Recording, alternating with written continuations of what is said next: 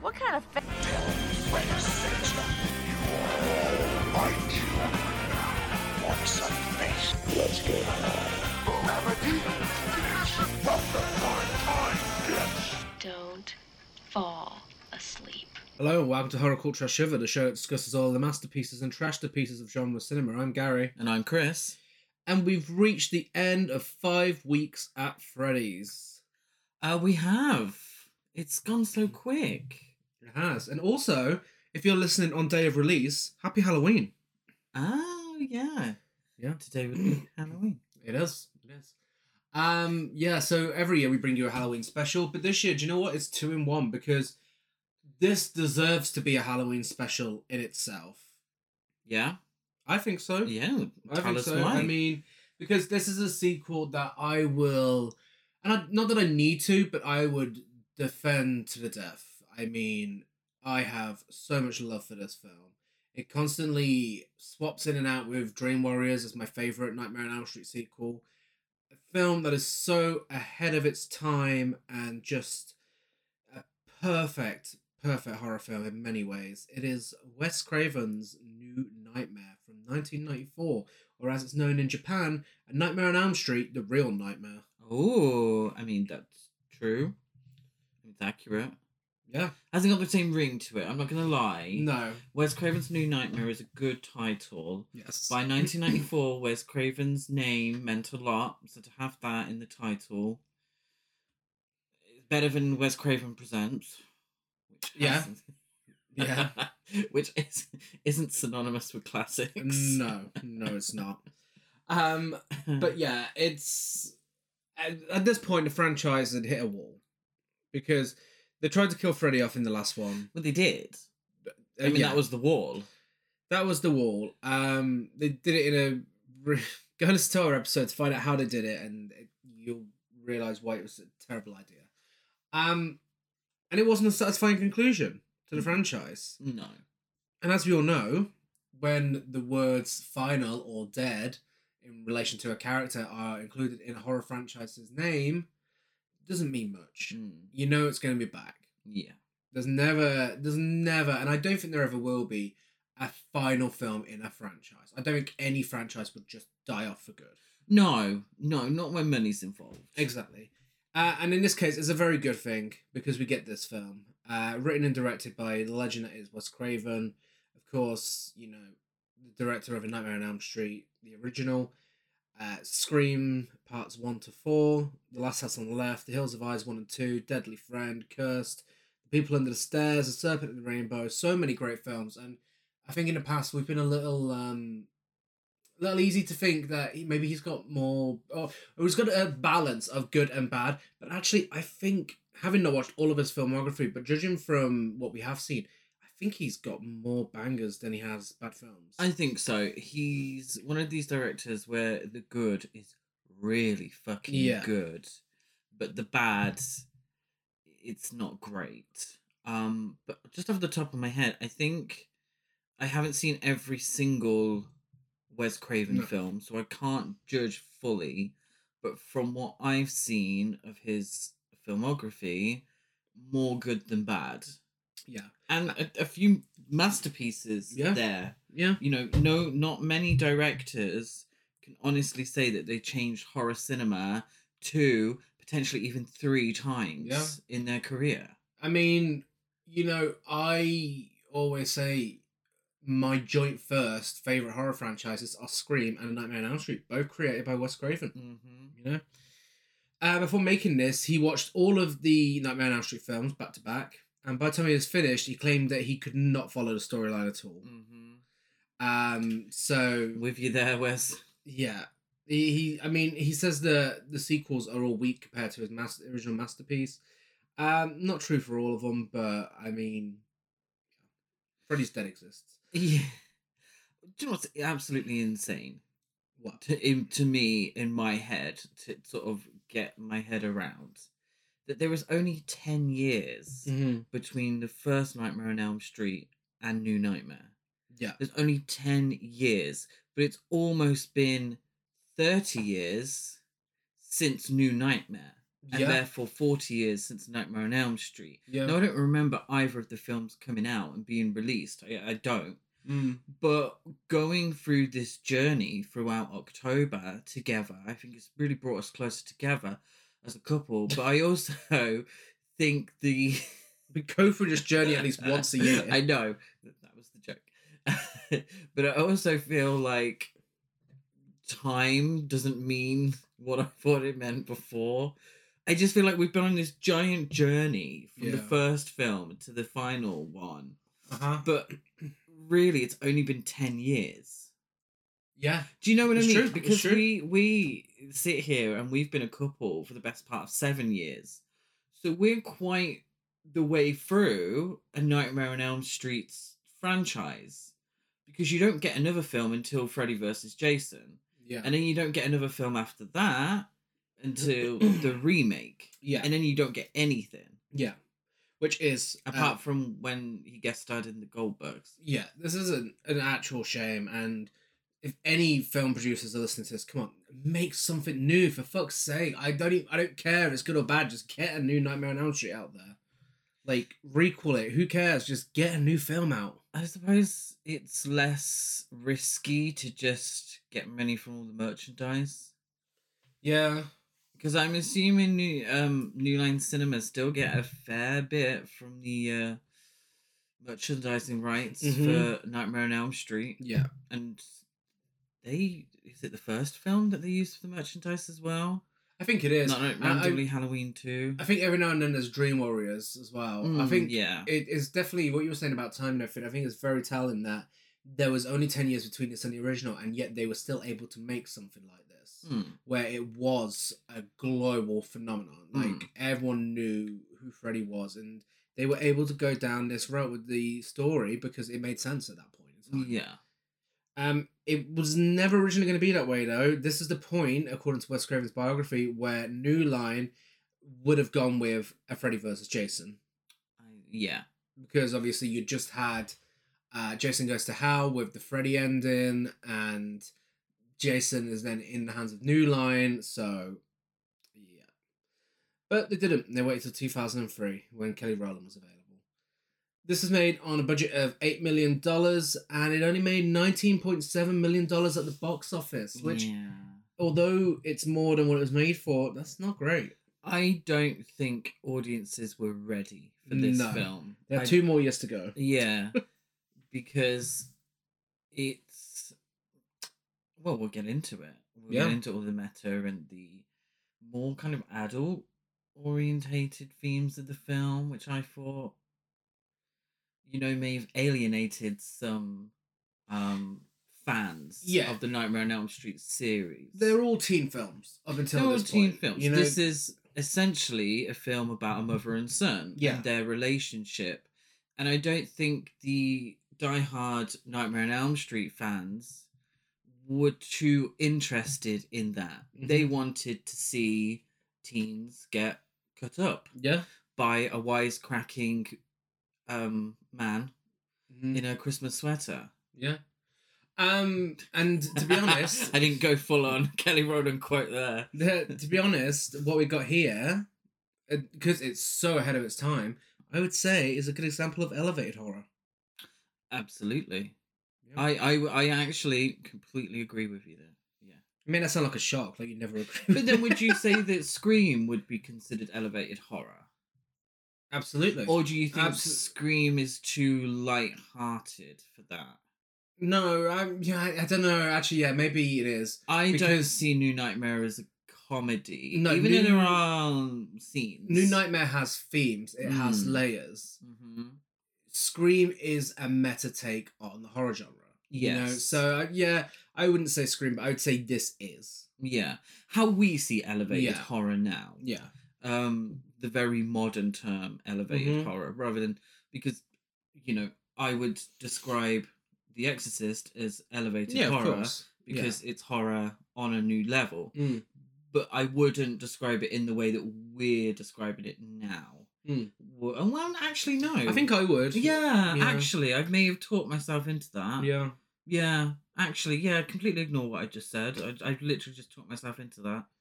Well, Yeah. shall we? Good for The Exorcist. Shall we talk about who's in this? Yes, in a section we like to call "Hey, I Know You," and what are you doing at this random guy's funeral? Yeah, this is an interesting one because we have a cast playing themselves mostly. We do, yes. And for the final time this month, Heather Langenkamp. I've only mentioned her once before, but just in case, you still got that fresh in your mind. Heather Langenkamp as herself and as Nancy Thompson. She is the star of A Nightmare on Elm Street 1 and 3, just the 10 of us, The Midnight Club, The Outsiders, Tonya and Nancy, The Inside Story, yes, Portal, Glitch, and more. And following her initial success in both the original Nightmare on Elm Street and Dream Warriors, Langenkamp took on the role of Mary Lubbock in the ABC sitcom Just the 10 of Us. However, she was later stalked by an obsessive fan who was unhappy the series was cancelled, leading to her temporarily moving to England. In the film, her character is also stalked through harassing phone calls, and Wes Craven asked if he could use it in the film, and she was happy to go ahead with it. Yeah, and Wes Craven thought there was quite a bit of irony in the idea that many have taken issue with horror films and thought that horror films would bring out the worst in people. Yet it was the cancellation of a light-hearted sitcom about a large family that made this person so angry that he stalked the star, which is, very almost comical. Yeah. In the idea of how we are perceived or how people perceive horror films. Yeah, I think it adds to how creepy this film is as well, that we know that this was something that happened in real life to Heather Langenkamp. So, good for her for, being willing to go ahead with having it on screen. Yeah, absolutely. And a cast member who has said that this is his favourite film of the franchise, along with Freddy's makeup being his favourite look. A man who you've definitely heard a lot of Hey I Know Yous for this month if you've been listening to all the episodes. Yes. It's Robert Englund as himself and the entity / Freddy Krueger. So just in case you haven't listened to the other ones, he was in the rest of the franchise, Stranger Things, The Mangler, Urban Legends, Zombie Strippers, Hatchet, V, and more. In this film, he's depicted a lot closer to what Wes Craven had originally intended for the character.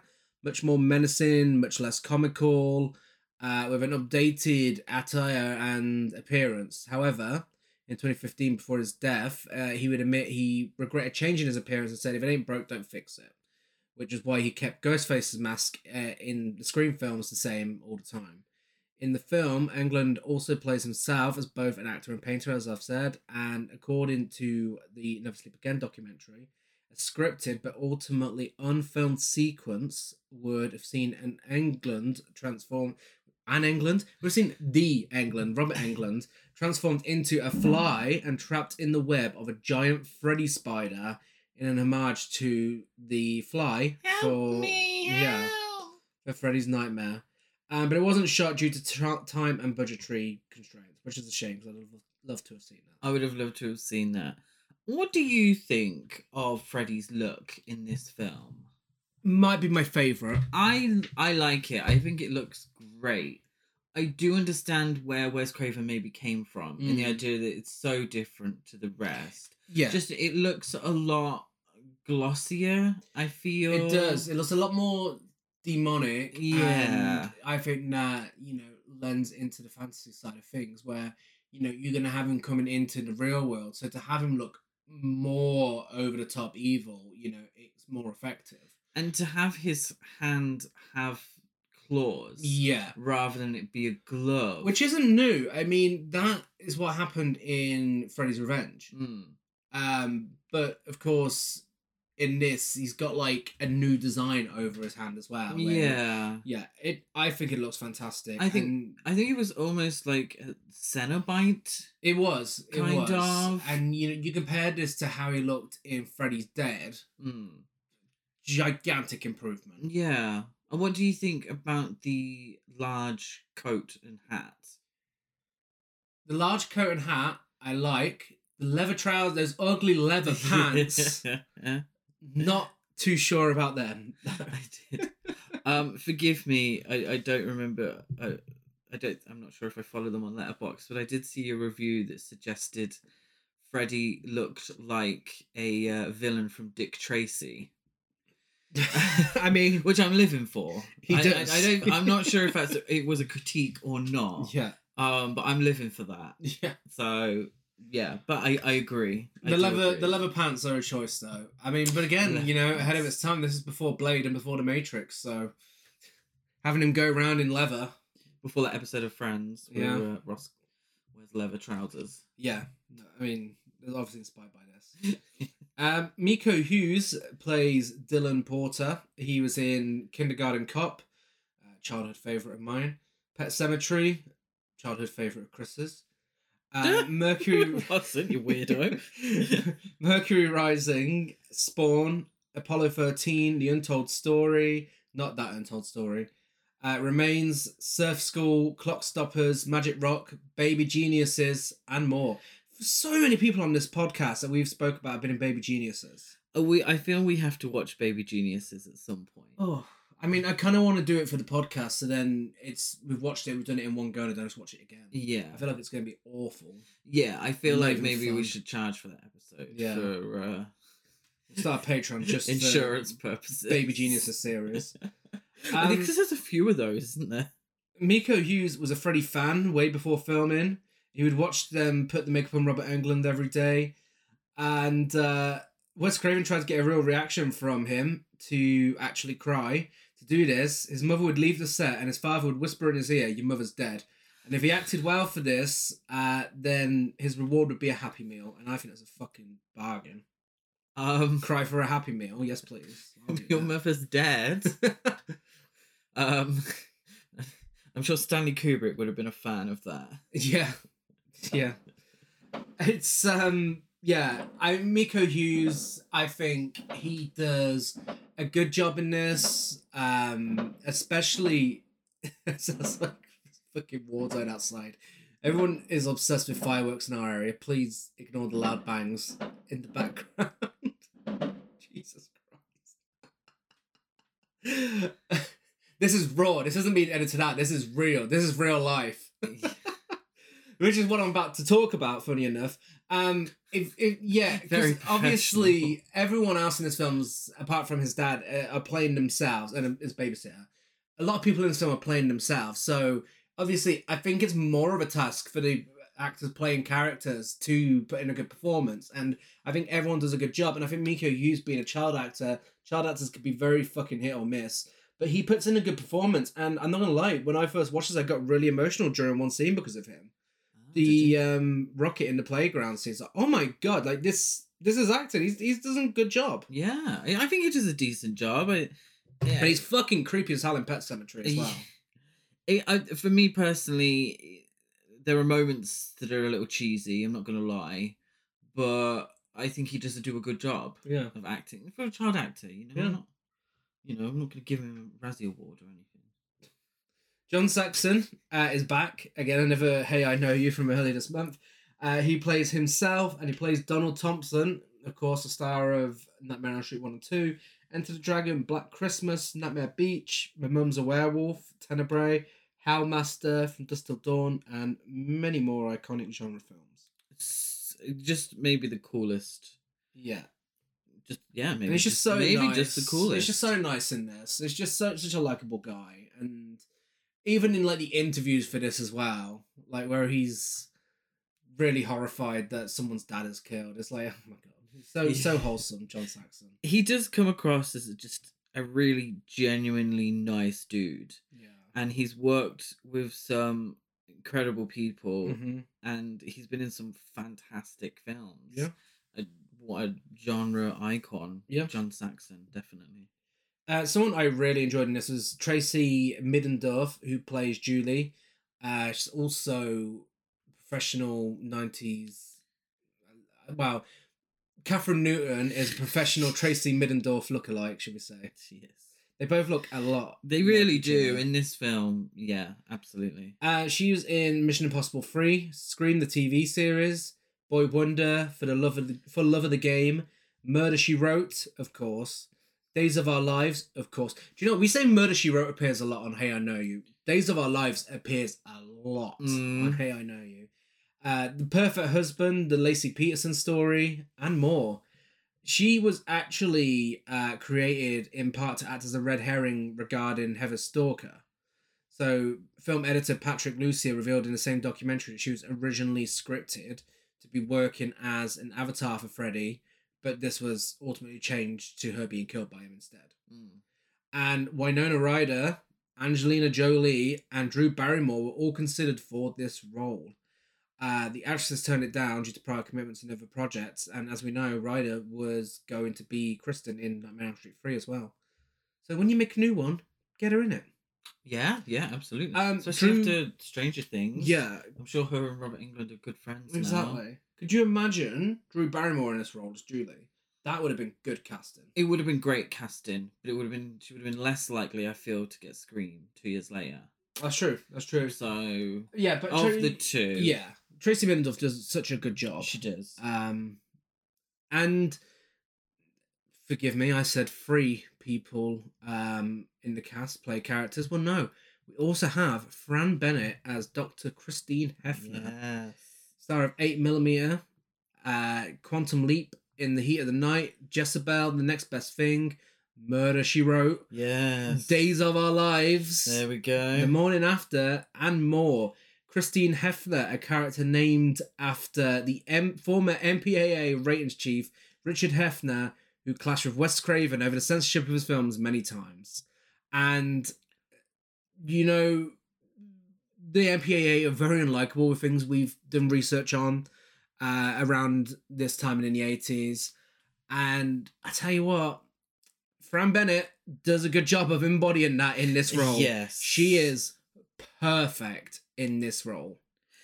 The role's a difficult one because on one hand you kind of agree with what she's saying, but on the other she's...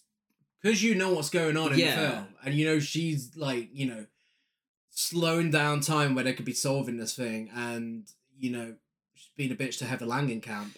It's like, oh, she is unlikable. But it's kind of one of those unlikable roles where you just want to see more of her. Yeah, it's true. But she does blame the horror movies for what's going on. So that's in keeping with her namesake. Yeah. But also, she is a little concerned about... And we'll get to it. But she's a little concerned about stuff that she probably has every right to be concerned about. Let's be honest. She's a bit like the Priscilla Pointer character, the Doctor in Dream Warriors, where you're like, oh, just shut up and leave him alone and crack on with it. But it also is like, actually, if I was a doctor in this situation, I would be a bit like, okay, it's not quite adding up here. David Newsom plays Chase Porter. Chase Porter being the role based on Heather Langenkamp's real-life husband, David Leroy Anderson, who does work on special effects in films. He was originally offered the role, but he declined to because it'd be too close to the bone. And Newsom recalled in 2010 how he looked nothing like a typical special effects artist, who tended to, you know, have longer hair and look less like a stereotypical nerd. Kind of look more like an extra in This Is Spinal Tap. Yeah, basically. Yeah. David Newsom, star of Kiss Kiss Bang Bang, Quantum Leap, The Days, Murder, She Wrote, yes, Coda, A One-Time Thing, Boys, Where's Marlowe, Black Circle Boys, and more. Do you know what I really want to do? What? Just the two of us. Is sit down and watch Murder, She Wrote from beginning to end. Yeah. And make a list of all the people we recognise, where we recognise them. Yeah. Maybe we can, if we ever do a Patreon, maybe we should do just going through the Murder, She Wrote episodes. And just like, hey, I know you. We could just do a Murder, She Wrote on Elm Street and just do the ones starring... We could. Nightmare on Elm Street cast. But then I feel like so many of the podcast films star so many people that are in Murder, She Wrote. Yeah. It's actually incredible. Wes Craven appears as himself. He is cameoed in Scream 1, 2, and 3. Jay and Silent Bob Strike Back, Stark Craven Mad, Diary of the Dead, Red Eye, Boston Legal, Body Bags, The Fear, Shocker, and more. And he initially scripts himself as a man driven insane by nightmares who had cut off his own eyelids to stay awake and was being driven around by Michael Berryman's character from The Hills of Eyes. Craven decided to opt for a more comforting setting of being in an opulent house in the Hollywood Hills. Yeah. You do get a sense of these homes from this film. Yeah. And Wes Craven definitely has the biggest swimming pool. He does. Much like Heather Langenkamp, she's got a swimming pool, it's a good one. Yeah. She's got a really nice house. But Wes Craven's got a fucking massive swimming pool. And this is before Scream. Yeah. Yeah. And finally, he'd loved that he was included in this section. It is Mr. Robert Shea himself as himself. The groundbreaking star of cameos in A Nightmare on Elm Street 1, 2, 4, and Freddy's Dead, and Freddy vs.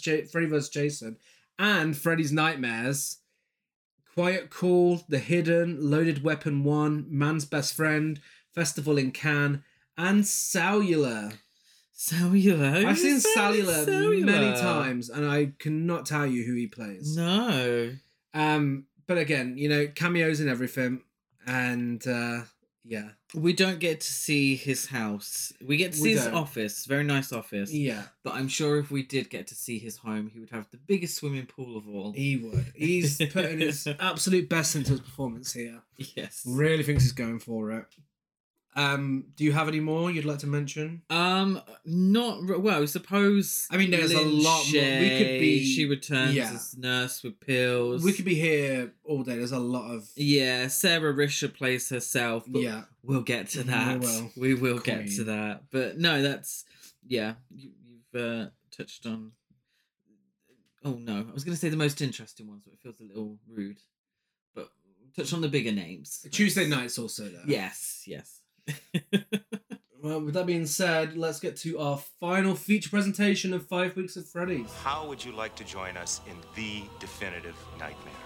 I thought you killed Freddy off. They told you he was dead. And since you've been thinking of making it, has anything funny happened? For 10 years, he's been held captive as Freddy in the Nightmare on Elm Street series. And now he's got the last laugh. What is he doing? He's decided to cross over out of films into our reality. Wes Craven's new nightmare. Miss me? We open the film with a man building a metal claw glove. We assume it's Freddy. The man then cuts his hand off with a meat cleaver, and we cut to Heather Langenkamp in her iconic Nancy Thompson PJs covering her son Dylan's eyes. She lives in Los Angeles now, in California, with her husband Chase and their young son Dylan, and she's recognised for her role as Nancy Thompson from the Nightmare on Elm Street film series before focusing her career on television. Yeah, so we open exactly the same as the original film. Yeah. And with the glove being made and the soundtrack's exactly the same, but obviously looks a little more dated. And then we find that we're on a film set, which I really like. Yeah, and it's funny because obviously, if you're treating a scene as a remake of that scene from the original, Wes Craven puts a little in-joke in there, how at this point, if they remade it, it would have to be Rachel Stevens more, and he would have to chop his hand off. He would, yeah.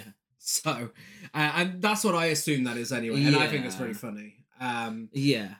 But yeah, it's great. And then when it comes to Heather Langenkamp, it's like, oh my god, okay, this is where we're at now. This is where we're going with this. And this is what I like. I like that I wouldn't call it a parody, but the main references of the film are the original. Yeah. So the original and Nightmare on Elm Street. Mm-hmm. There were other moments that sort of reference the sequels, but the main aspect of this, for the meta-ness, if that's even a word, the meta is the original film, which gives this film a lot more clarity. Yeah. I think if it was trying to hit too many of the notes from the series, it would have not worked. Yeah. So we don't, this is the original, the opening to the original film, and it continues that. Yeah.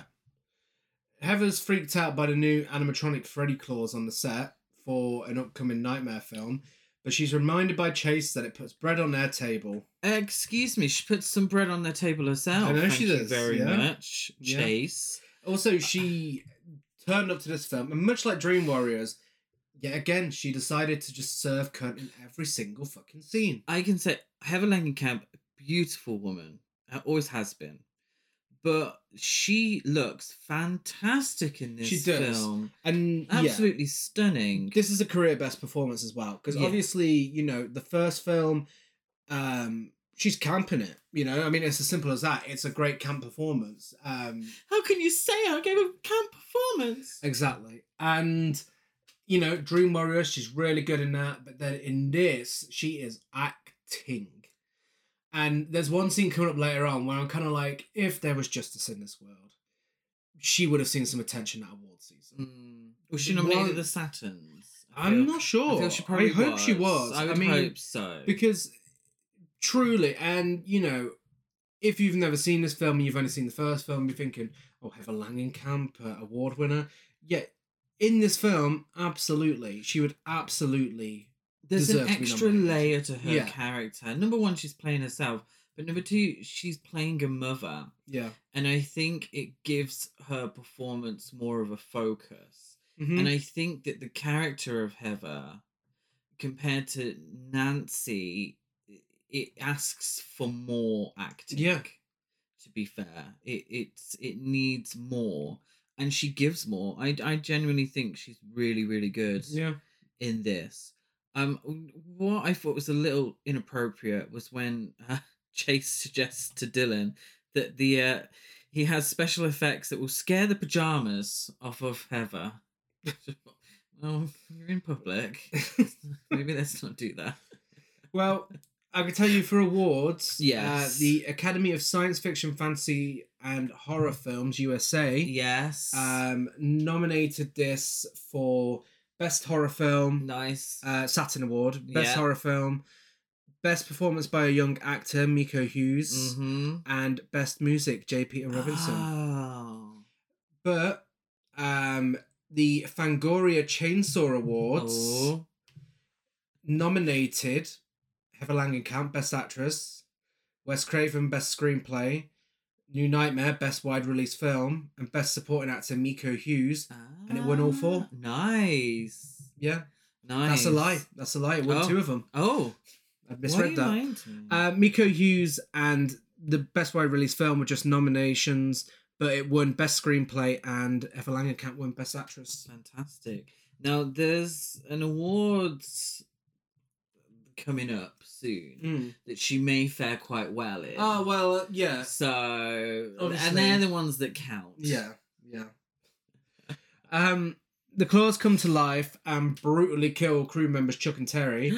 Not Chuck and Terry. Yeah, one of them has his throat clawed out and the other has his chest clawed out.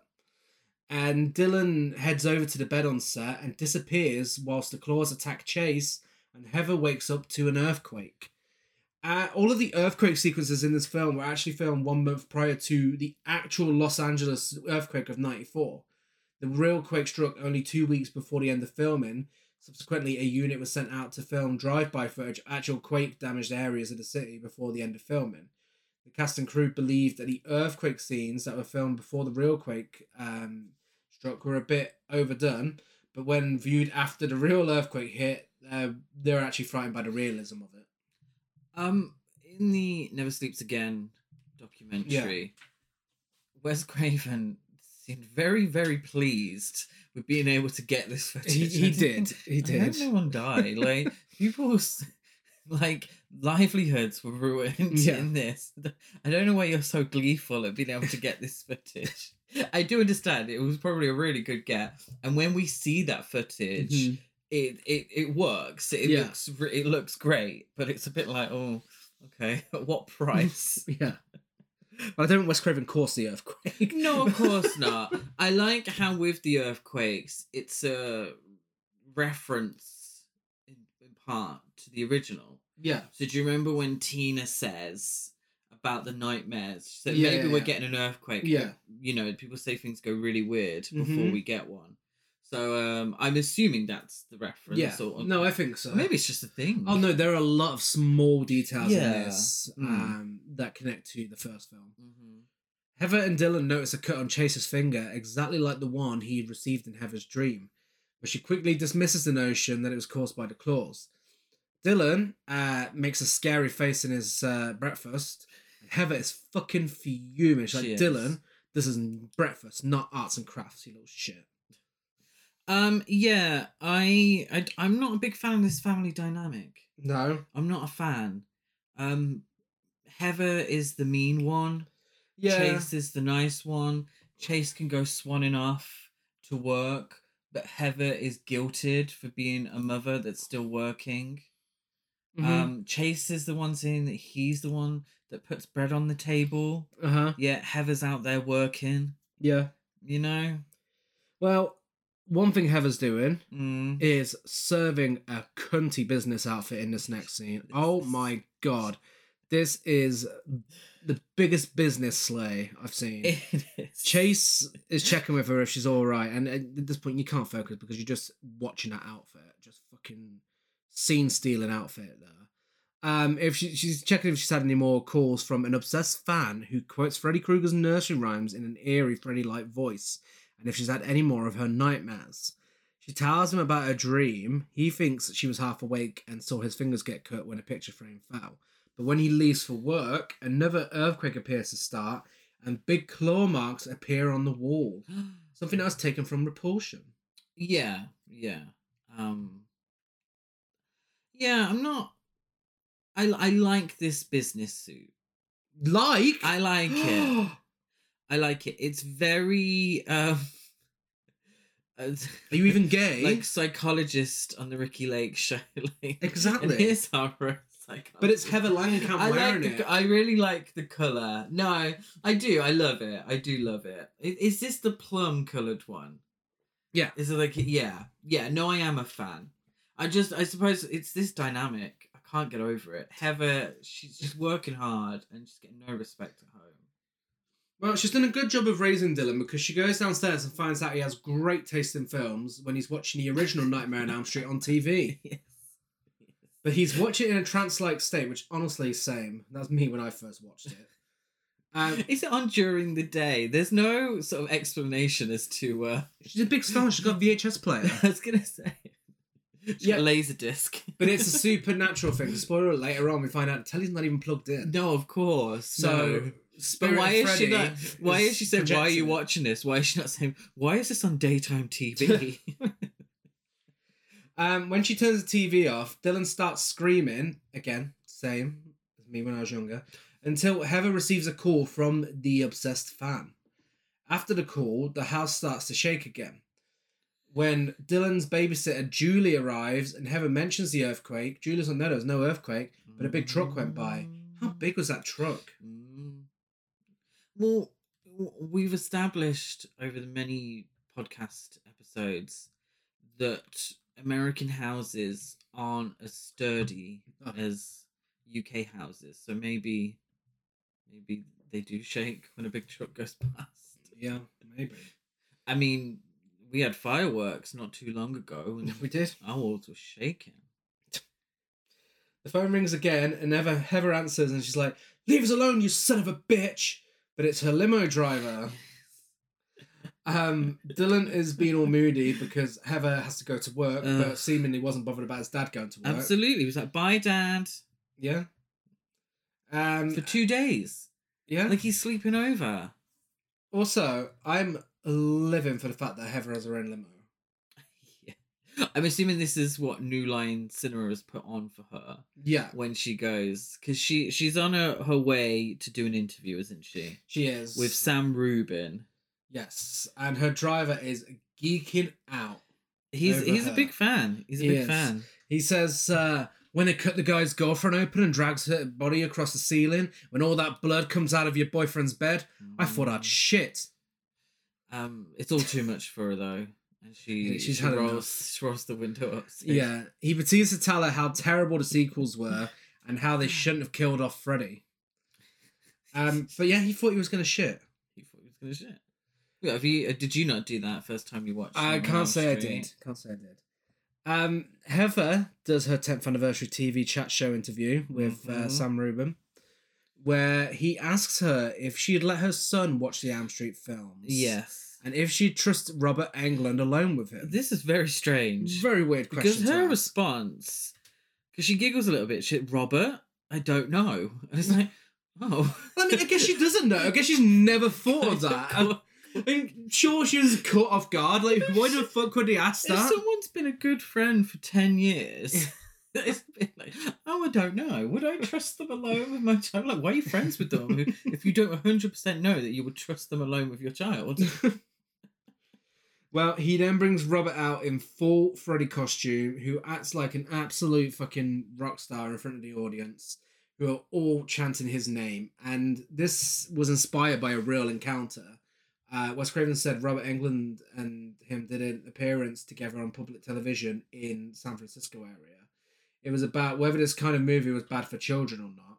There were parents in the audience and then kids, and all the kids leapt to their feet and started chanting Freddy's name. And he remembers looking at the show host and the parents, and they all looked horrified. Yeah, this scene is just iconic. And it's so fucking good, the way it's filmed as well, in slow motion. And, you know, it obviously shows that Heather's kind of a little afraid of him because of the nightmare she'd been having. Yeah, it's just great and real great imagery.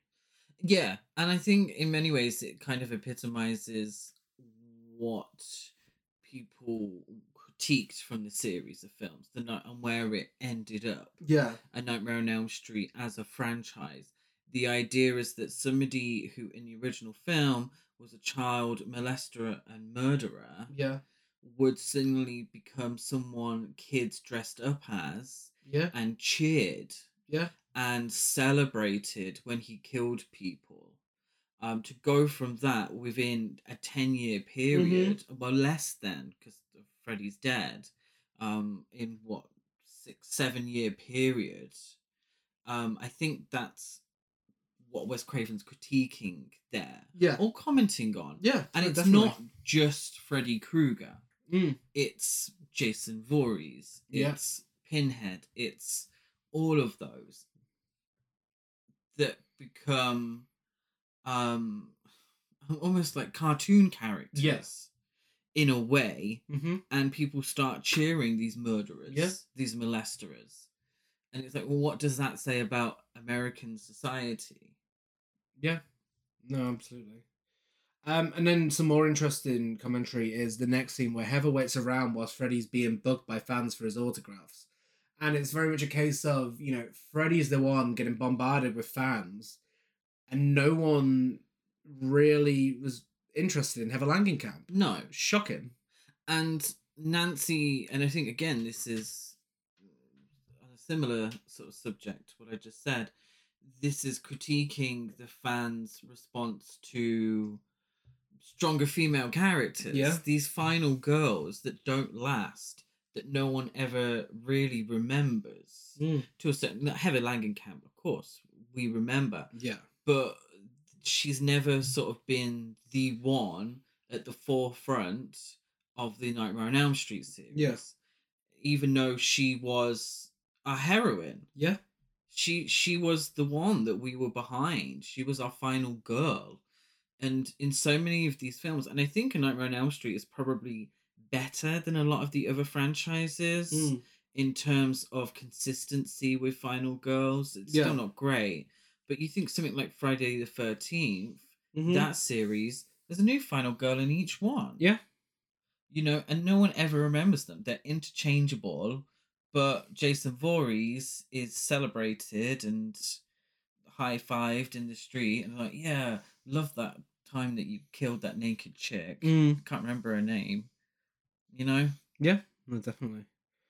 She has a conversation with Robert, and he's like, oh, they'd love to see us together again. And she's like, what, in a rom-com? And he says, just because it's a love story doesn't mean it can't have a decapitation or two. And apparently, his Phantom of the Opera, a love story, contains a decapitation or two. Oh, yeah. I'm trying to forget that. You haven't watched it. That one. You haven't watched it. Oh, do you know what? We've watched so many versions of Phantom of the Bloody Opera recently. Some of them have been fantastic, I'm not going to lie. Absolute full-time queen and franchise producer Sarah Risher calls Heather and asks her to stop by New Line Cinema offices to discuss a project that Bob has for her. I feel like I've seen Sarah Risher so many times because we watched so many documentaries on A Nightmare on Elm Street and New Line Cinema, and she always pops up during those.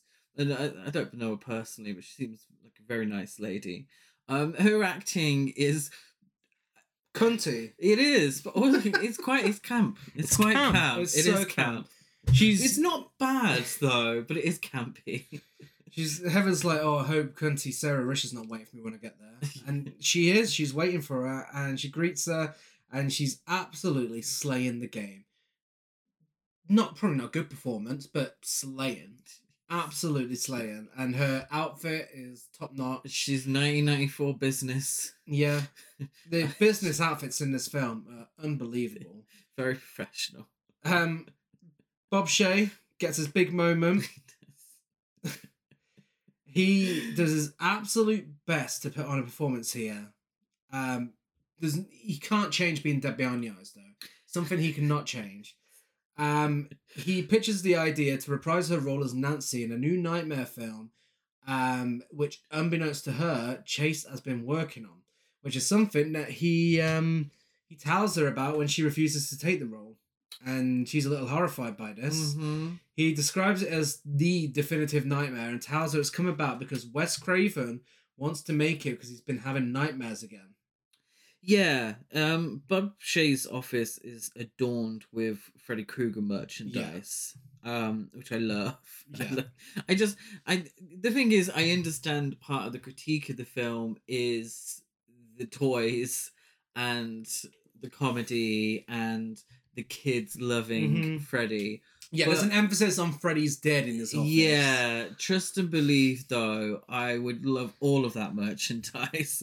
And if I had watched these films when I was younger, I'm pretty sure I would have, bought all of the... And when I say younger, I mean a lot younger. 10, around that age. I would have bought all of them. But yeah, like Gary said, Heather concludes that for Wes Craven to have another script, he must be having nightmares again. Which is really interesting. Yeah, I love that this is a film directed by Wes Craven, so therefore he set up that office for Bob Shay, filled with all the gimmicky Freddy stuff. That's hilarious. But I feel like that's a joke against Bob Shay that Bob Shay wouldn't really understand. Yeah, no, absolutely. Bob Shay didn't get it at all, but for anyone who does get it, it's really funny. But let's be honest, all that merchandise behind him is why he's got such a really big, nice, flashy office. And he doesn't have to answer his own phone. Yeah. And it's why Robert Englund has his nice swimming pool at this point. But before this point, he actually didn't get hardly anything from the merchandise. Did Robert Englund have a pool? Not Robert Englund, Wes Craven. And Bob Shay... they'd have had a falling out, and the way they made up was Bob Shay finally said to him, yeah, you know what, you do actually deserve half of the merchandise and whatnot, and sent him a check for it. But it's like, for that long, it's like, oh my god, the guy who created the franchise, yeah, I kind of think he deserves a share in it. But film, it's called show business for a reason. It is business at the end of the day, and seemingly Wes Craven did not think that there would be any sequels whatsoever to A Nightmare on Elm Street. No. So he gave up his rights, which is his decision to make, which was his right to do, and seemingly it was quite the mistake. Financially, quite a mistake. So, probably, we tend to make fun of Bob Shay a little bit on the podcast. I mean, I've never met the man. I'm sure he's perfectly nice. I don't know. Wow. Well, you hear stories. But we tend to make fun of Bob Shay. But this is something he didn't have to do, and he did. Yeah. But also he probably thought, well, get Wes Craven on board and we could make quite a bit of money from a new get on his good side. side. Just don't release it at the same time as Pulp Fiction. Oh, yeah. Oh dear. Heather asks how long Wes has been working on the script, and whether anything strange has happened, including phone calls and nightmares. And as she says it, the phone rings. I really want my ringtone to be that Scream, New Nightmare, 90s telephone ringtone. You know which one I'm everyone knows which one I'm talking about. I do. And yeah, it's kind of funny. The scene, like, it's really dramatic, and it just ends where Bob Shays, oh my god, someone answer that phone for me. Heather returns home and sees Dylan having a severely traumatizing episode where he screams at her. Yeah, very, very loud. Because she is way far from the house. Yeah. When she can hear him screaming. Yeah. Again, it's these thin walls in these American homes. You say about the trouble and family dynamic in this. Do you think there's a theme from the mother and son relationship in this film? I think so. I do think so. Absent parent, maybe. Childhood trauma, all that. I think so, definitely. Yeah. And, you know, that kind of plays into the franchise's bigger theme as a whole with the absent parent thing. You know, of in this is course, something Heather Langenkamp has created. Yeah. And her kid is paying the price for it. The exact same theme as all the other Nightmare on Elm Street films. Absolutely. Yeah, absolutely. Yeah, when you look at it like that, it's well on theme for the whole of the franchise, definitely. And if it gets Dylan talking like Donald Duck as well, it's a real issue. Which it does. It does. When he comes around, he tells her that Rex, his stuffed dinosaur toy, saved him. He shows her Rex, and Rex has claw marks over him. This is a bit of memorabilia I'd love to have in this film. Then. Oh yeah, someone on Etsy or somewhere has recreated it. Miko Hughes still owns it. The frequent calls and Dylan's strange behaviour causes Heather to call Chase, and he agrees to rush home from his workplace at Palm Springs as the same time that Chuck and Terry from the opening dream didn't report for work. Oh, not Chuck and Terry. Heather reads Hansel and Gretel to Dylan in bed. She doesn't want to finish the story because it's so violent, so Dylan finishes it for her and tells her she needs to finish the story tonight because it's important. Yeah, Heather Langenkamp, was she not familiar with the story before? It's the first time she's read Hansel and Gretel? Absent parent. Did she know? What, do you think she had an absent parent that never... I mean, my parents never read fairy tales to me. I mean, she doesn't know about reading it to him because she doesn't have to do it. Oh, do you think Chase is the one? Oh, okay. Maybe. She tells him that to finish the story, they followed a trail of breadcrumbs home. Something that may come back later on. Yeah, I like how Wes Craven's taken a fairy tale and used that. Because this is a film really from the eyes of Heather, but also Dylan too. Yeah. That's the kid's name, isn't it? Yeah, it is. Yeah, so it's a film from the child's eyes too. We're following their story together. So to have a fairy tale narrative plays into that. Yeah. I feel. Yeah, no, definitely. And it's very much, is Freddy using that sort of something that a child can relate to in order to lure him in? Yeah. Dylan has Rex under his sheets and tells Heather that he keeps him there to protect him from the man with the claws. And he tells Heather that she should have a guard too. But the person who really needs a guard is Chase. Because he's driving home and singing Losing My Religion by R.E.M. to keep himself awake. But Freddy's claws come up from beneath his seat and touches his balls. Yeah, it gives the crotch area a little tickle, doesn't it? Yeah. Which makes Chase scratch that area. Yes. Not very convincingly. No. It's more like a rub rather than a scratch. And then Freddy just reaches up and starts wanking him off. He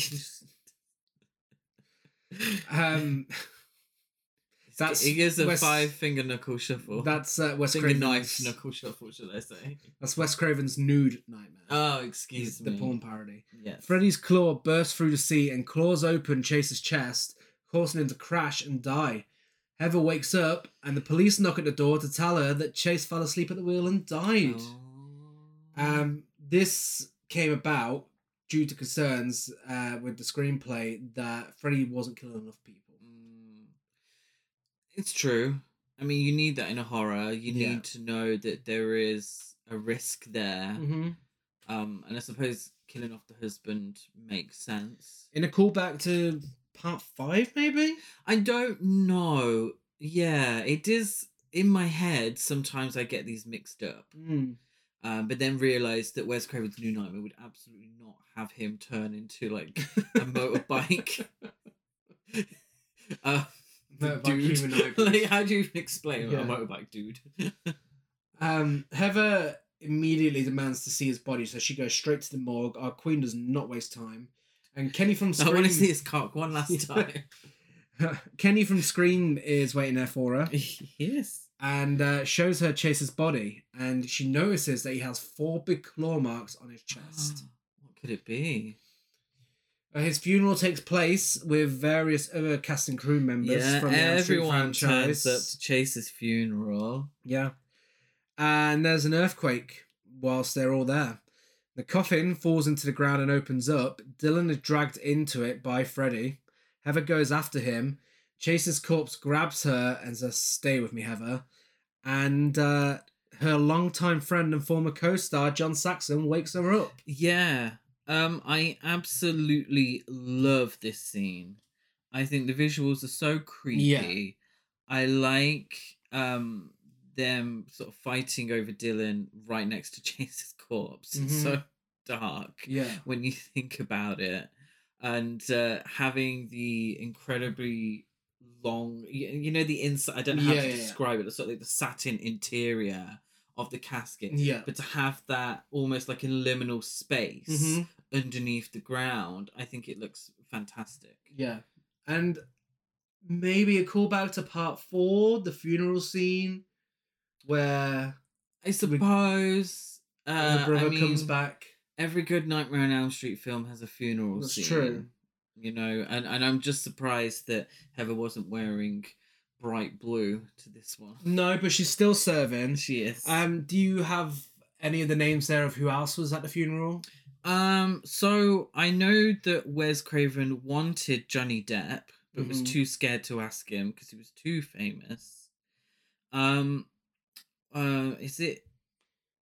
Oh, who did Tina's boyfriend in the original? What was his name? Rod, of course no. The actor who played Rod was there. He got a little closer. Yeah. Tuesday night was there. Sarah Risher was there. Bob Shea was there. Of course. Wes Craven was there. Julie was on the front row. Yes. Yeah. Next. Also, her outfit was a bit of a sleigh as well for the funeral. Yeah. Maybe it's a good, maybe funerals are the best time to slay. Maybe. John Saxon tells Heather that there was an earthquake that caused her to fall over and bump her head. That night, Heather is woken up by Dylan watching A Nightmare on Elm Street again. Chris Barker when he first watched it. I did watch it twice in a row. Well, technically, I slept in between, but yeah, I did watch it twice in a row. He slept in between and lost a parent in between, so... Well, he's sleeping still. He's sleepwalking. So... Yeah, he's sleepwalking this time. She wakes him up. He starts screaming before giving us a cover version of the first line of the Jump Rope Girls hit song. Oh, finally making a return to the series. Well, I suppose it did on the telephone earlier. Oh, yeah. But Dylan gives a better performance. Yeah. This is Dylan's version. He tells her he heard it in his bed. His nose starts bleeding, and it's revealed the TV wasn't plugged in. Oh my god, then how did it switch on? Yeah. Oh my god. And it's these little reveals that build up as the film goes on. Because, if you watch this film, know nothing about it, you'd be kind of like, is this Heather making it up in her mind? Is she going crazy from the pressure of working on these films? I fully believe that's the direction that we were going down. But then when this happens, it hits you and you're like, oh shit, no, there's something weird going on. Yeah, and is there something wrong? Not wrong, but is Dylan having issues? Yeah. There's the idea, the suggestion that maybe he has childhood schizophrenia, Mm-hmm. and spoiler alert, and we'll discuss it at the time, but Heather may also feel that too. Yeah. And I've just realised what this film is kind of like the Babadook. Yeah. No, it's a lot like the Babadook. A lot like the Babadook. Yeah. Actually, when you think about it. Uh-huh. Yeah, no, I just realised that when I was talking, like, oh my god, of course. Dylan isn't as annoying. Yeah. I wanted a better way to say. No, it's true. It's accurate.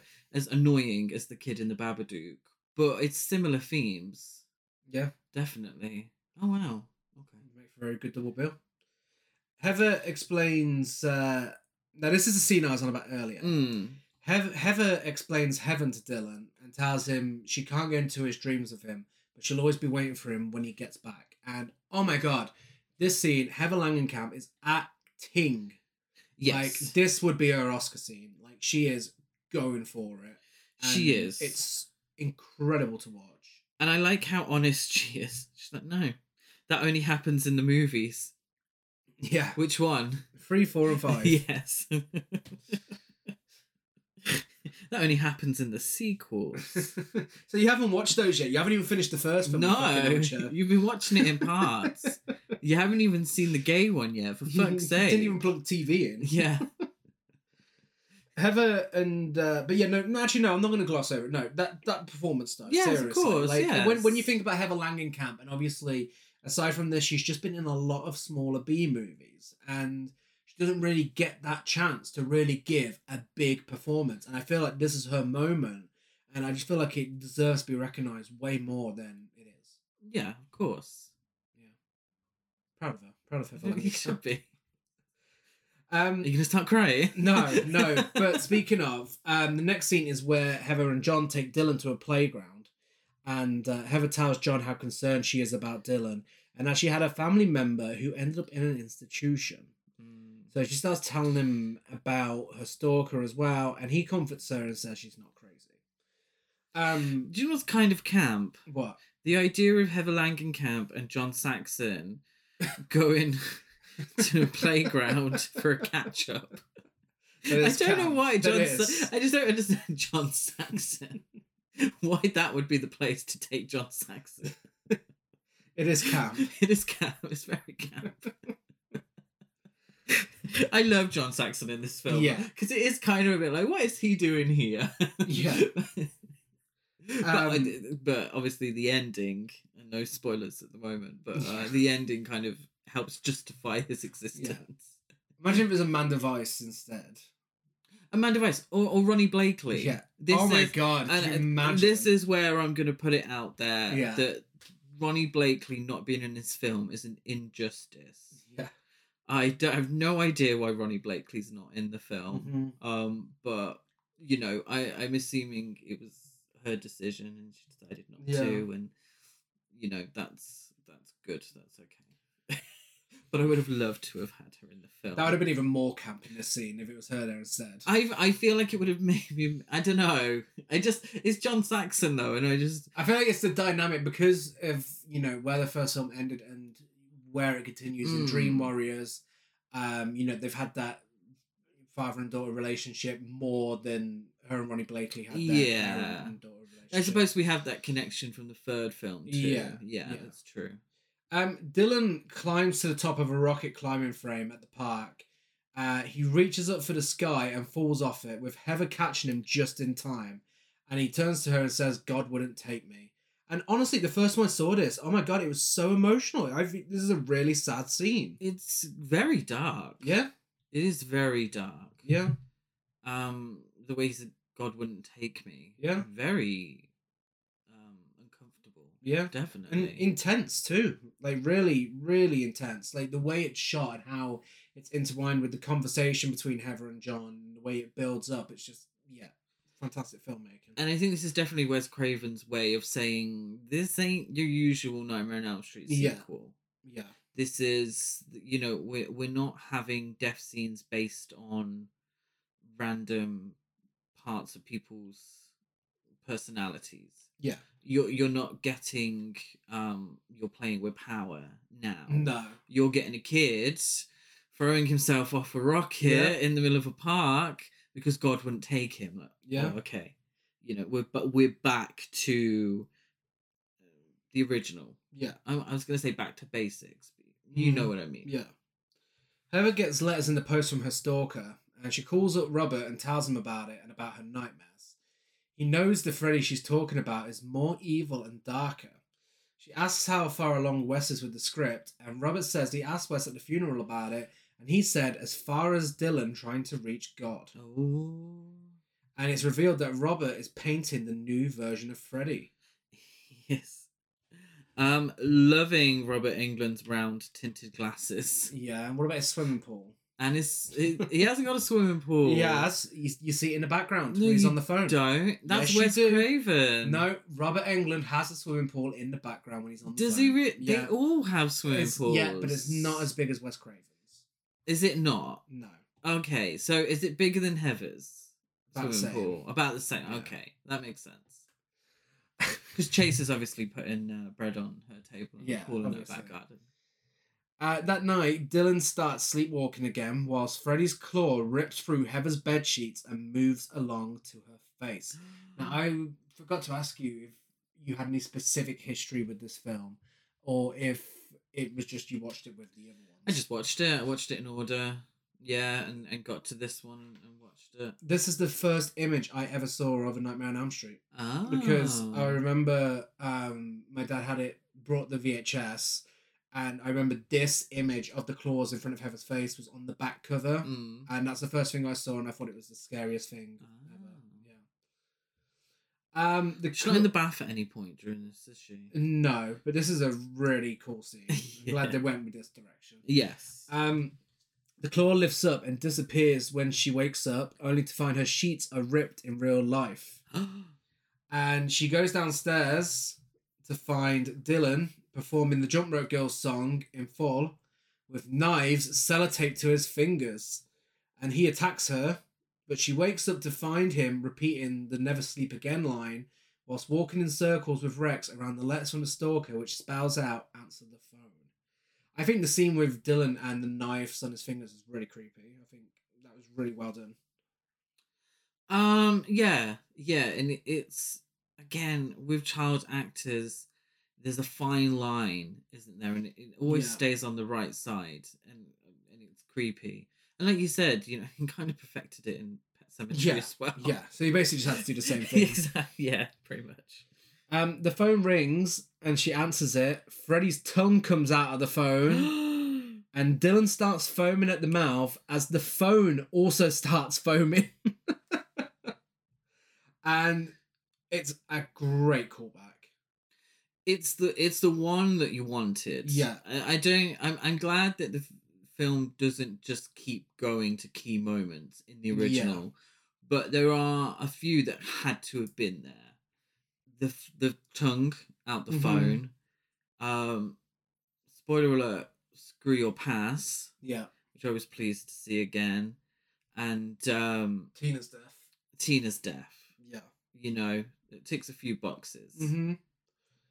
Does she say whatever you do, don't fall asleep? She does. She does, of course she does.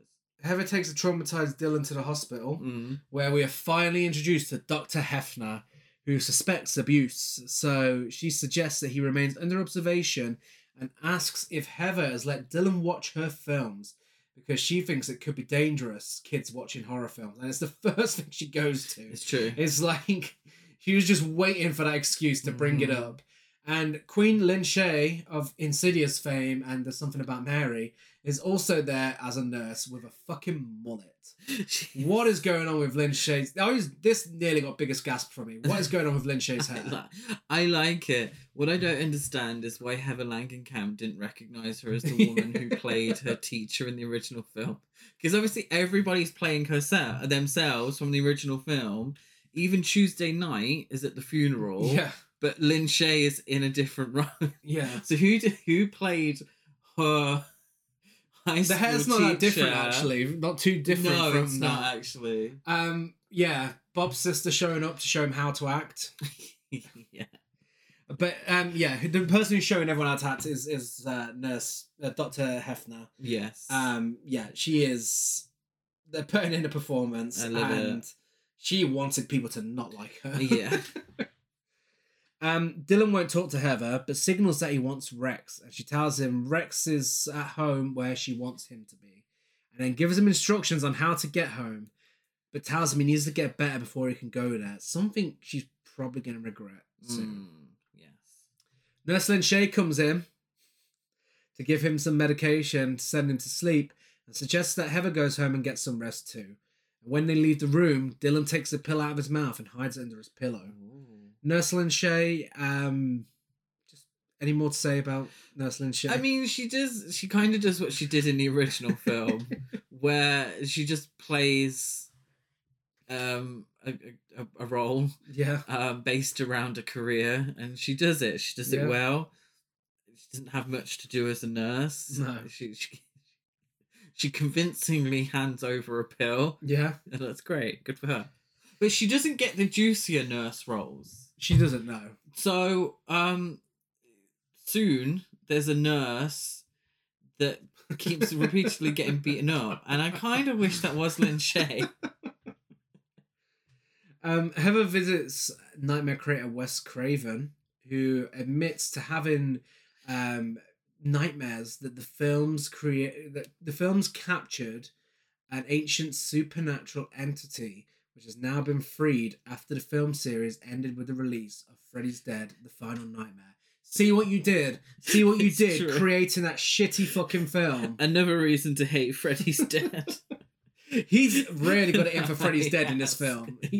And justifiably too, because I'm assuming he sat down and watched them like back to back, or at least like one each. He day. He did. And then by the end, he must have been so exhausted. Just been like, what is this shit? Yeah. Why are Roseanne Barr and Tom Arnold in this film?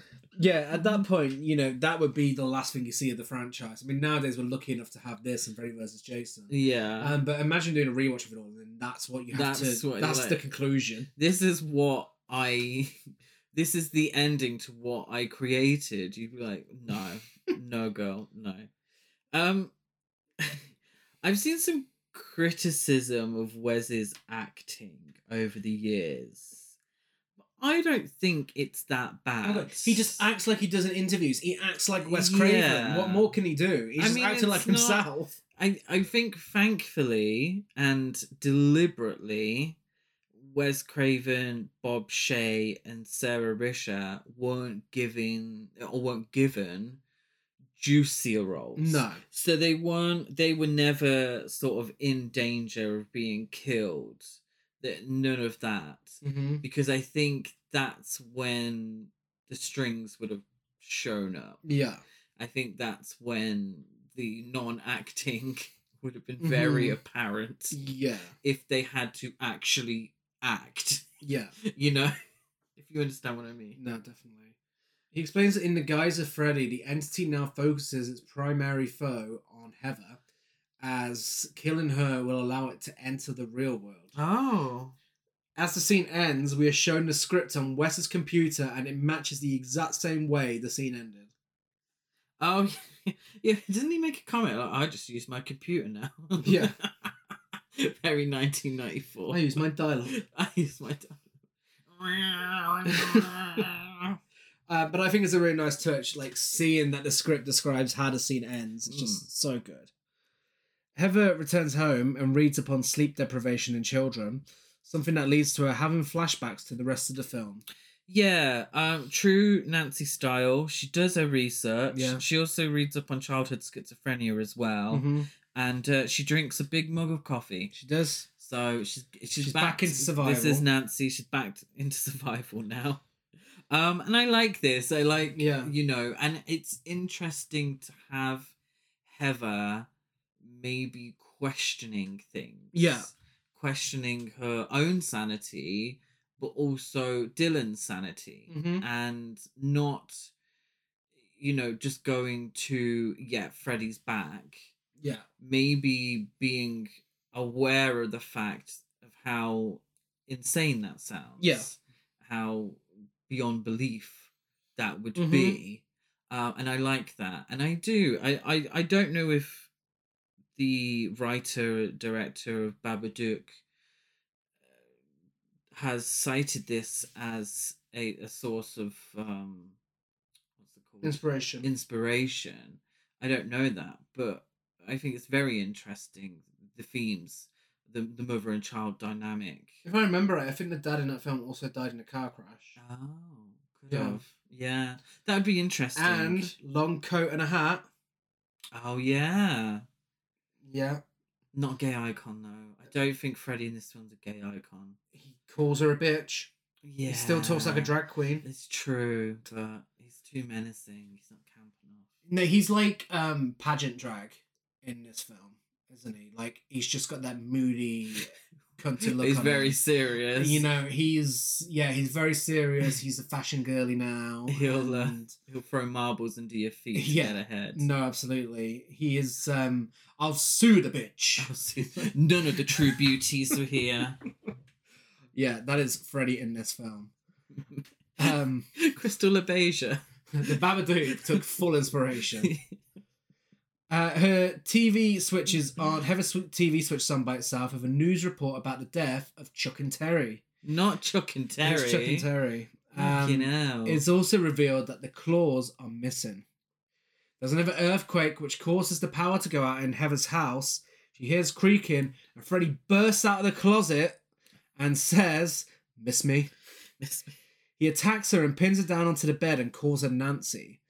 The earthquake starts again, and she manages to... What? What's so funny about that? Well, I mean, it's a bit homophobic, isn't it? Does anyone say that anymore? Nancy? Yeah, like Nancy boy. Does anybody say that anymore? No, I don't think so. Was that ever? Do you know that as a thing? I've been called many homophobic things. I've but never had Nancy. That. No. Never Nancy boy. I wish someone called me Nancy. Nancy. So I'd be like, yes, Nancy Thompson. I wish. Do you not?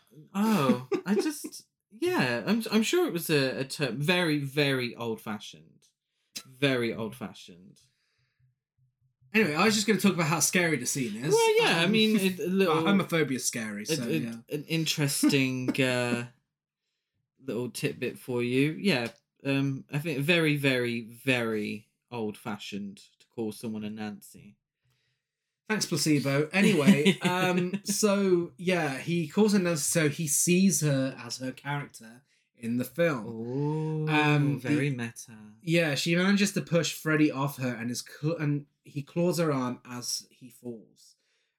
Yeah, this scene is so creepy, and I like that balance they have in this film where he has his little quotes, he has his little quips, but he's still so menacing that it doesn't feel like it did in the sequels. Yeah. It feels like it did in 1 and 2, where he was actually scary. Yeah.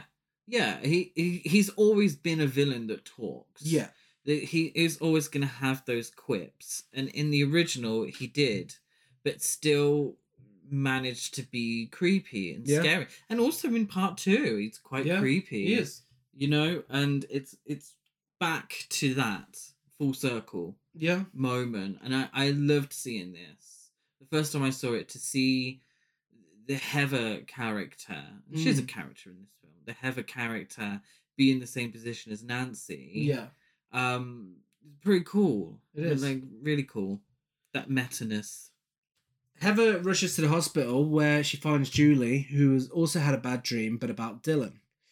Dr. Hefner tells her there's no evening visits and tends to the slashes on her arm. Heather tells Dr. Hefner that she got the slashes during an earthquake, but she says there was no earthquake, and Heather lets it slip that Dylan is afraid of Freddy. And you can see a little twinkle in Dr. Hefner's eye where she's like, oh, fuck, now I've got something to go on. Yeah, she definitely blames Heather's scary movies. And to be honest, I don't understand, because Hellraiser Judgment wouldn't be out for another 14 years. So... Wow. If he had watched that, I would understand. Yeah.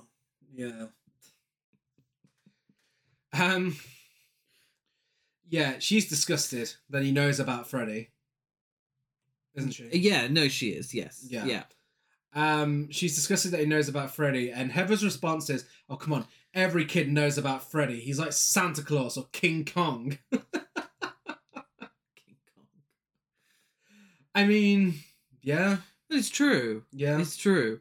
But she says it's hard to distinguish whether that's a good thing or not. Yeah. Heather goes to sit with Dylan, who is now sleeping in an oxygen tent after an incident earlier. Dylan rips open the tent, tells Heather he's almost there in a deep voice, and vomits dark green stuff all over her. In the style of The Exorcist. Yeah, I hate vomiting in films. I was like, ew, that's disgusting.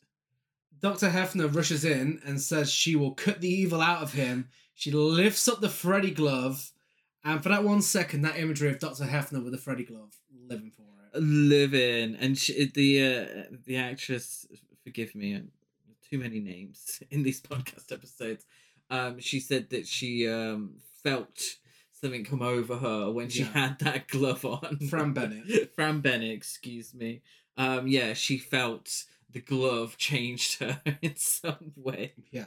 I love the dialogue here when Dr. Hefner, she says, no anaesthetic, you say? Screw it then. I'm going in. Little boogers full of something I don't like. Let's get him open. Good and proper. Cut this evil out of him. Love it. Heather wakes up to find Dylan is gone. She demands to see him. She runs out the room, and someone says, "Do you have a pass?" And she says, "Screw your pass." Yes. She also has the iconic grey stripe in her hair. She does. And she looks 30 years old. She does. She looks 30. Heather, she goes to see Dylan, who's with Julie. Dr. Hefner tells her that Dylan isn't leaving until they figure out what's wrong with him. And Heather says, "Dylan, whatever you do until Mummy gets back, don't fall asleep." Of course. How did I miss that? And that is when Julie notices the streak, the 20-year-old streak.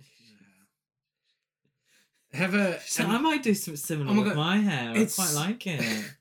It's an even bigger sleigh now than it was back then. Like,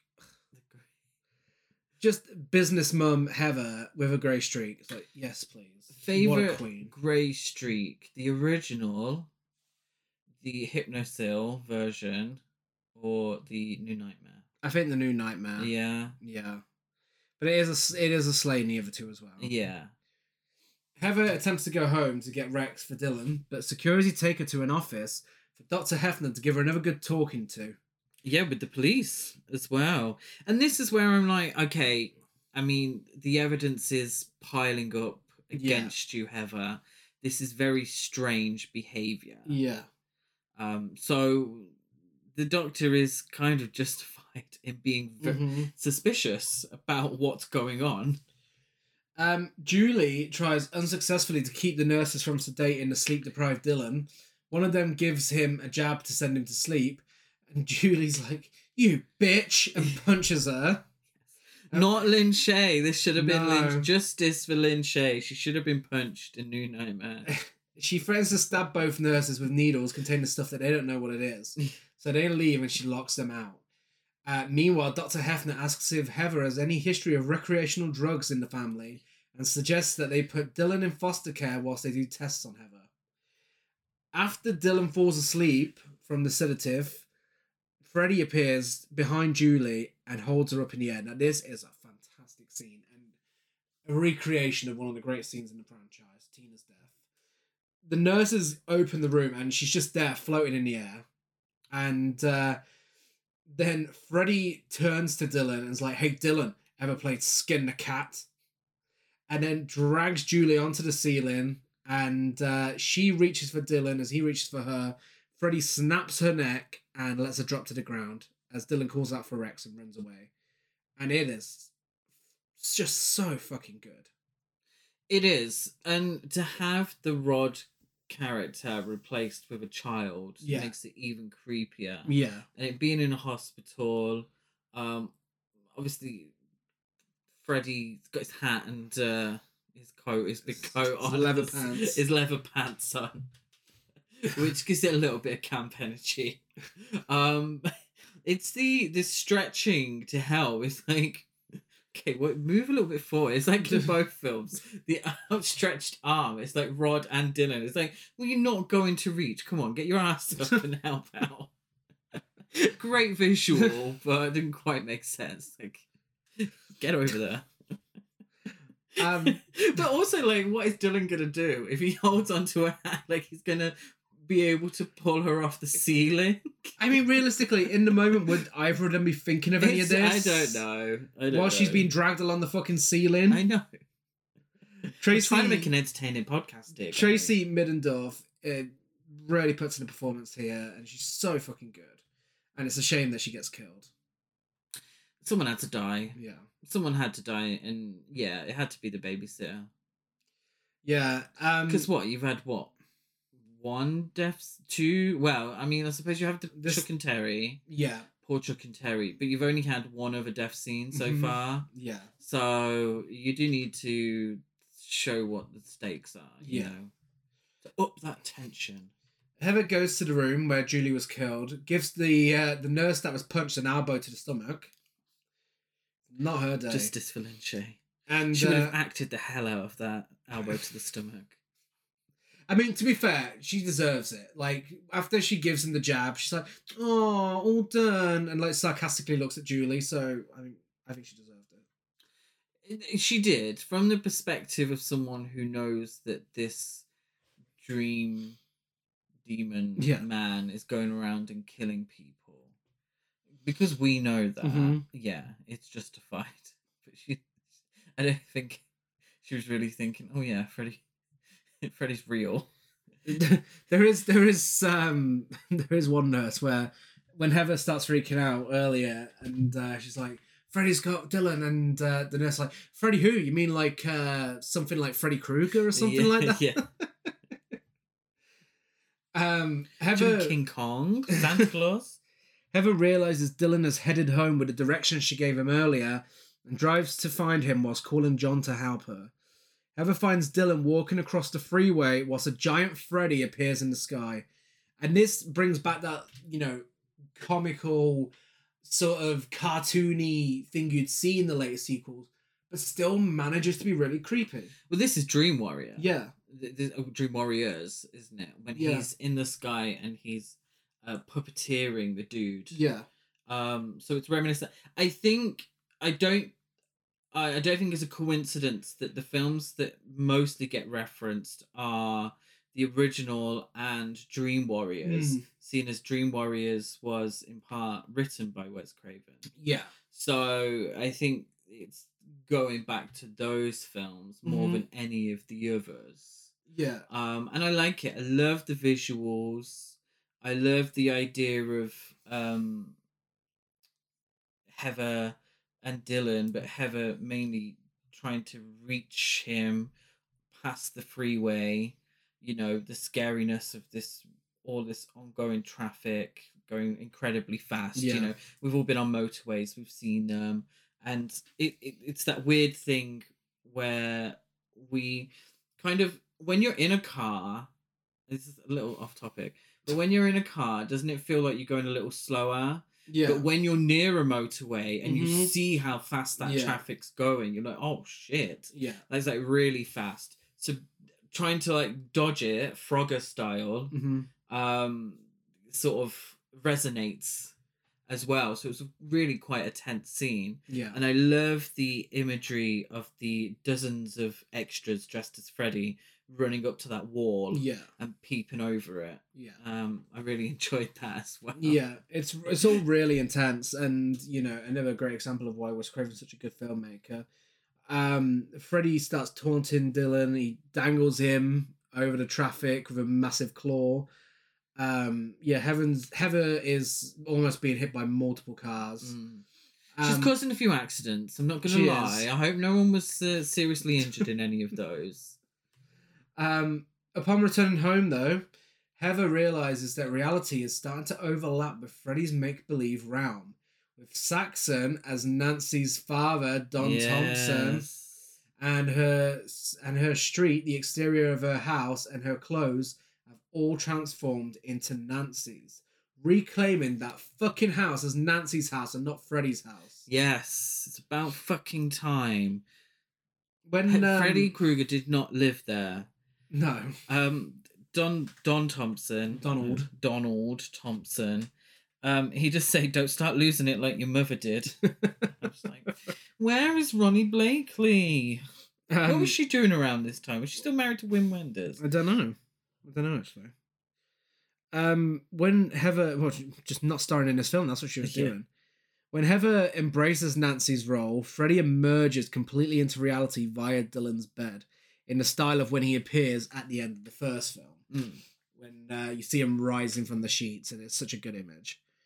He abducts Dylan to his world, and the original score starts to play.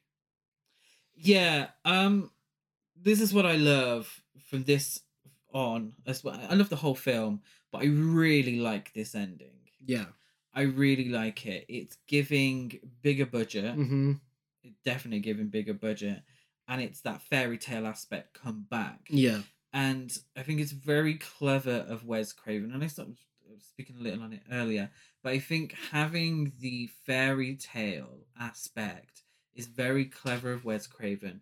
Because fundamentally, a lot of the Nightmare on Elm Street films are about Freddy Krueger playing on people's fears. Yeah. In their dreams. Well, what is a child fearful of? Not a lot, you know. Yeah. It's not part 6 where he has a mother who's forcing him to be a model. You know, it's 5, whatever. All of those are the same film. It's fairy tales. It's the story. It's the scary Hansel and Gretel stories that he's been reading that he is scared of. So I love that aspect to it. And it also is a way of saying, we've got $8 million. First film was $1.1 million. Mm-hmm. This is $8 million. Yeah. Let's give Wes a little more to play with. Yeah. No, definitely. Heather finds a trail of Dylan's sleeping pills in a style of breadcrumbs and follows him to a hellish construct of Freddy's boiler room. And it is a hellish construct. We even have fucking dragons and stuff flying around. Yeah. If you look carefully, there's all these creatures flying around and everything. And it is ambitious. It is so ambitious. And I love that Wes Craven went there. There's a sort of bird's eye view of it. And it's giving Hellbound, Hellraiser 2. Yeah. But it looks great. It really does. The set design is top notch. Yeah. Heather finds a script in there for the upcoming nightmare, and it reveals there was no movie, only her life. She's reunited with Dylan, and Freddy appears and says, "Meet your maker," as he throws her into a pit of snakes. And he's like, "Pick a pet for the Rugrat, bitch." But I think there's a lot of metaphors here as well. Yeah. To have Freddy Krueger tell, Heather Langenkamp to meet her maker. Yeah. Because this is Heather Langenkamp has been synonymous with this series for most of her life now. She was 20 years of age when the first film came out. So she's always been linked to it. No matter what she's done in her career, she will always be Nancy Thompson. So much so that she made a fantastic documentary called I Am Nancy about the character. And to, in a way, Freddy Krueger to say, meet your maker, Freddy Krueger has made her career.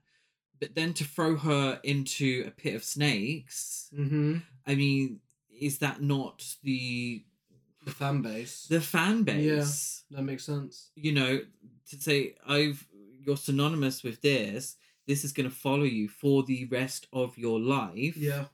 But there is going to be some bad things because of this as well. Mm-hmm. And the stalker aspect, yes, we've said it was due to just the 10 of us. But her having that bigger role and that bigger presence was because of A Nightmare on Elm Street. Yeah. So, being fed to the snakes, I think is very metaphorical. Yeah, no, I think so.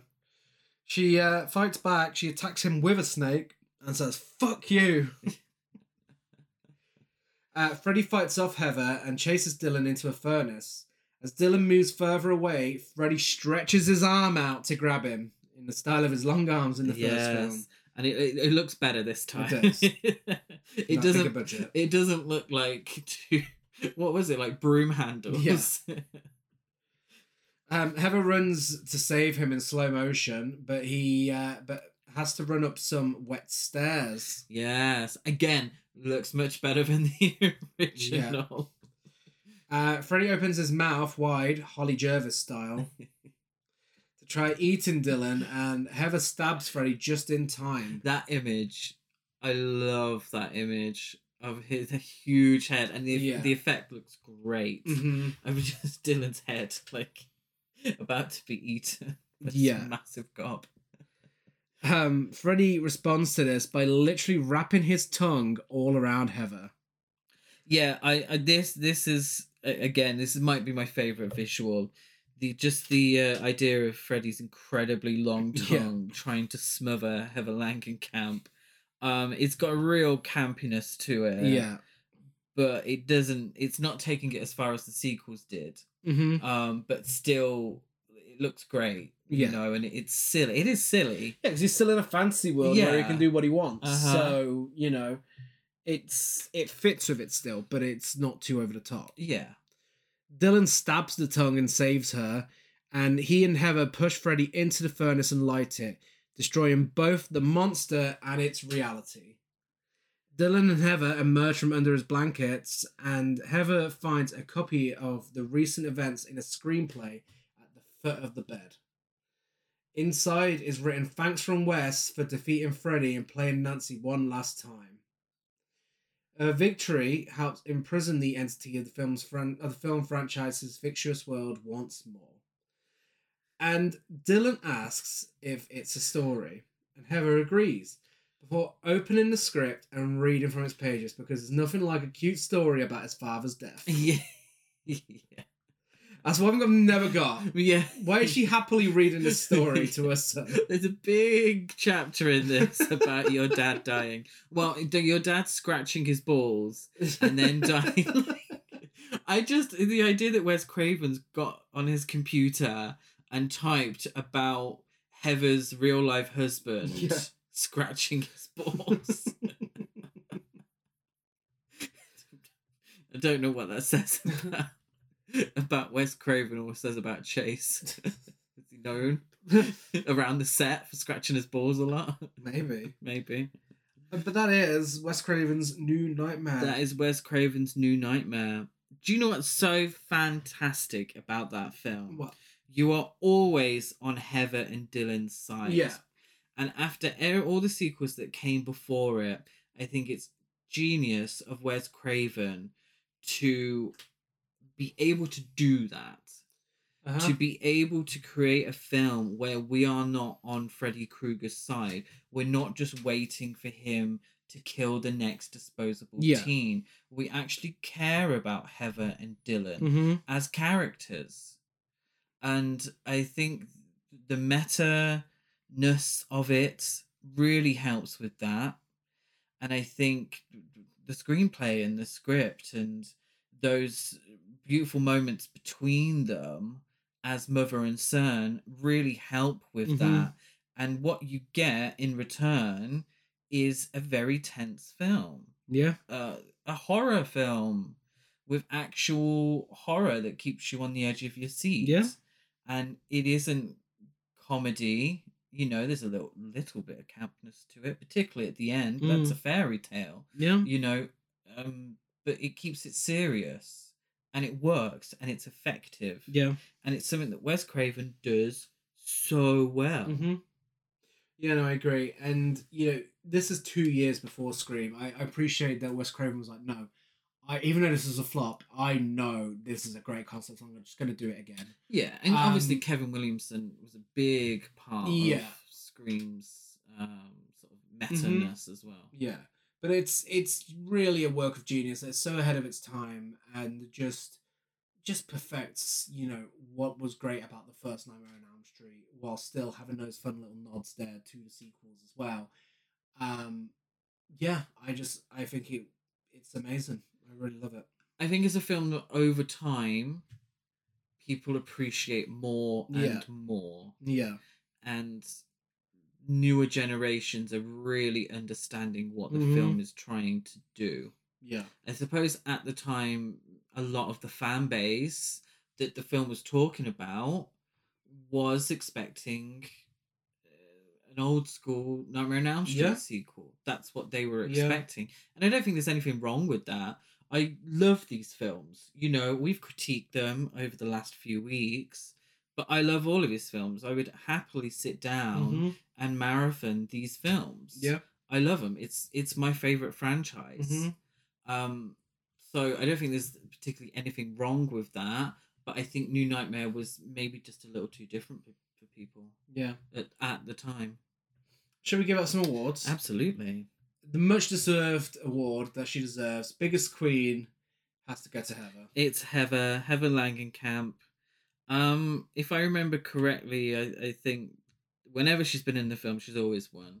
Yeah. I love Heather Langenkamp. She's a scream queen.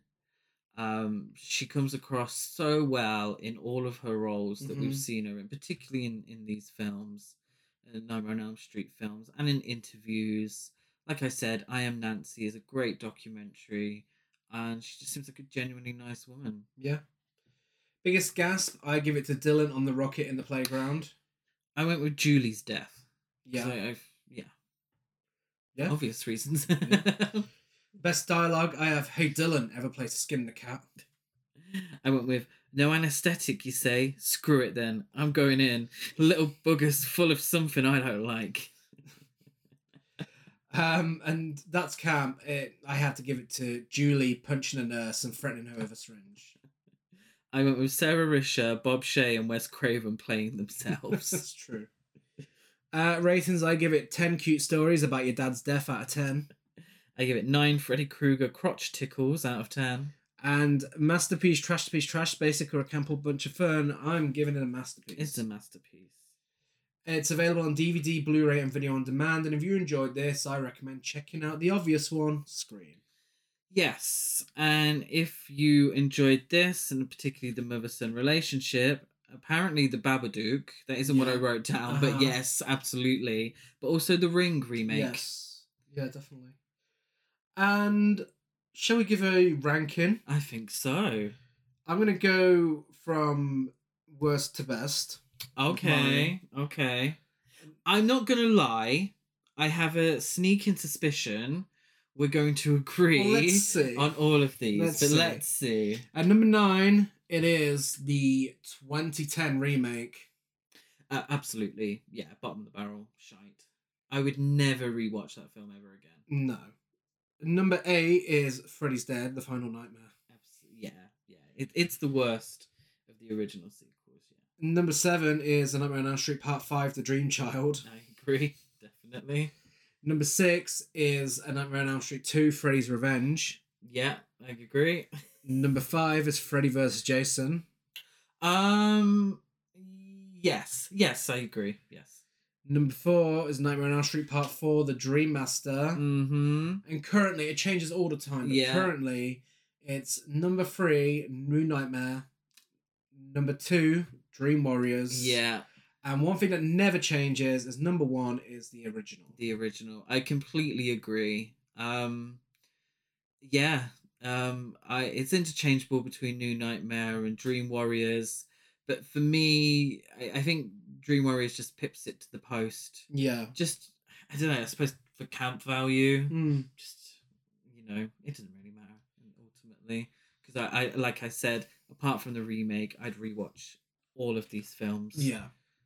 And that concludes our discussions on the Nightmare on Elm Street franchise. Apart from Freddy vs. Jason, which will be discussed on a Friday the 13th eventually. Yes. It'll all come to a point. At one point. Yeah. I adore this franchise so much, and I'll never get tired of it. No, I love it. I love Freddy Krueger. I love the original film so much. It's an all-time masterpiece. It's probably in my top 10 films in terms of enjoyment. I just think it's fantastic. There's nostalgia involved with all of it. If anyone says I'm looking to get into horror films, I would just give them the box set and say, have fun. Yeah, definitely. We are Horror Cult Trash Over on Facebook, Instagram, and TikTok. Horror Cult Trash on Twitter. I'm Derek Gaz92 on Letterboxd, Gazmo205 on Instagram, and GazCruise92 on Twitter. I'm Chris Barker823 on Instagram and Letterboxd. And we're also Gasp Horror Festival across all social media, accepting submissions for next year's festival. Give us a rate, review, and subscribe on iTunes, like and follow on everything else. Next week is the start of our third Nasty November. And because it's our third Nasty November, we are discussing Section 3 films all month. So these are the films that weren't prosecuted. They weren't prosecuted, but they were considered video nasties. Yes, you still get a slap on the wrist if you own them. The BBFC were pissed off. Mary Whitehouse got her knickers in a twist still. And yeah, we have some great films coming up, including, two of the greatest films ever made. I was going to say, the Category 3 ones. I mean, there's some fucking all-time masterpieces in that one. Yeah. We're not talking cheapo Nazi exploitation with these. No. Thankfully. But starting off, Nasty November will be a 70s horror gem. We are going to be discussing Alice, Sweet Alice with John from Life's Better Song podcast. Very excited for that episode. We've worked with John on the Better Song podcast. We've recorded a few episodes with him, and if you remember, he joined us when we discussed Rope during Pride Month. Did. So very excited to speak to him again. Yeah, and get an American's take on the video nasties. Absolutely. So we'll be back same time, same place next week. Bye.